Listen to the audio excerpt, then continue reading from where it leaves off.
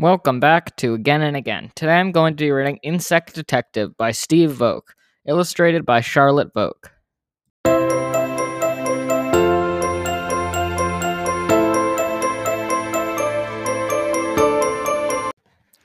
Insect Detective.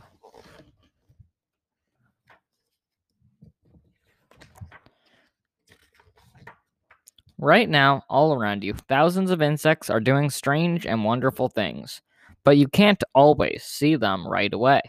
Sometimes you have to know where to look. There are more insects living in the world than all the other animals put together. About 200 million insects for every single person. Listen, over by the fence. Can you hear a scratching sound? A wasp is scraping away at the post with her strong jaws. She is collecting wood. She mixes it into a soft pulp in her mouth. When she has enough, she'll help the other wasps build a nest out of paper. Wasps often collect different kinds of wood, which makes their nests look stripy, just like the insect who made them. Not all kinds of wasps live together, but many of them do. Insects that live together are called social insects. Ants always live together. They usually make their nests underground. Finding an ant's nest is easy. First, find an ant, then follow it.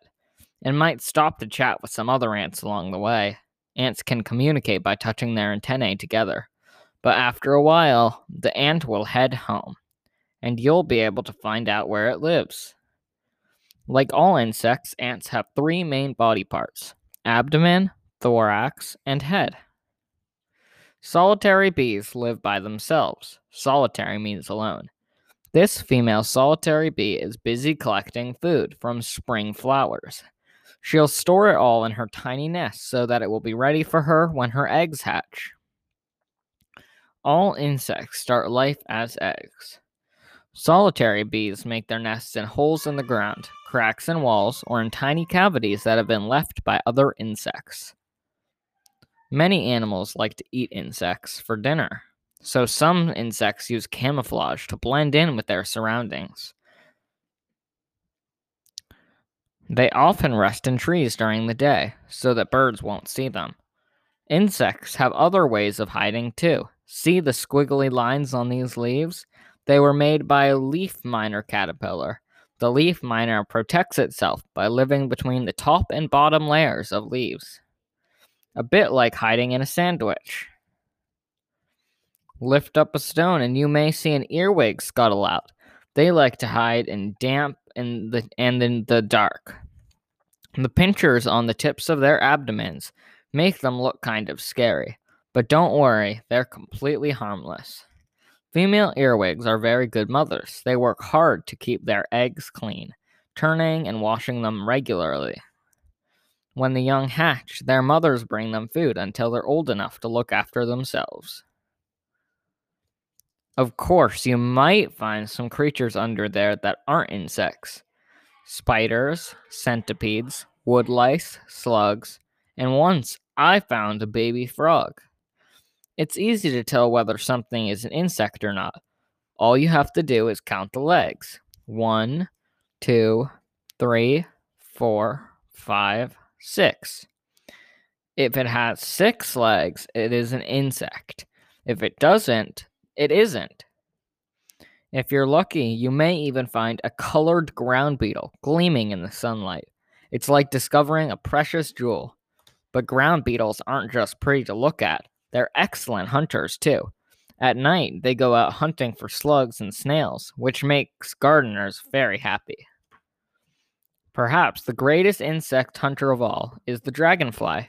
Even the name sounds fierce. But don't worry, they won't come chasing after you.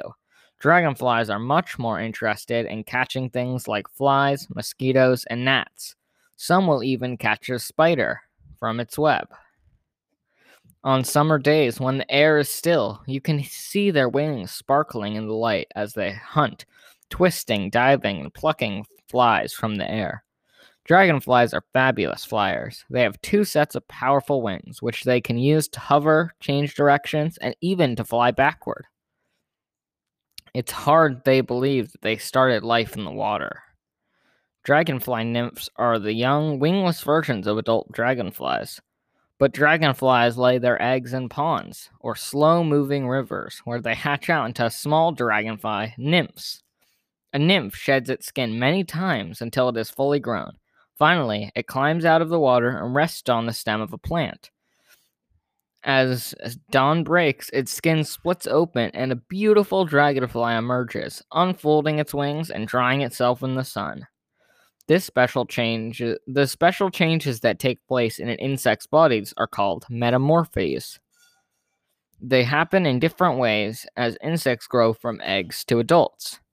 Sometimes, when you're thinking about these strange and wonderful things, moths hiding, ants talking, dragonflies changing, it's hard to believe that they really could be true. But you don't have to take my word for it. All you have to do is open the door and step outside. If you like this episode, please tell your friends and make sure to subscribe on wherever you get your podcasts.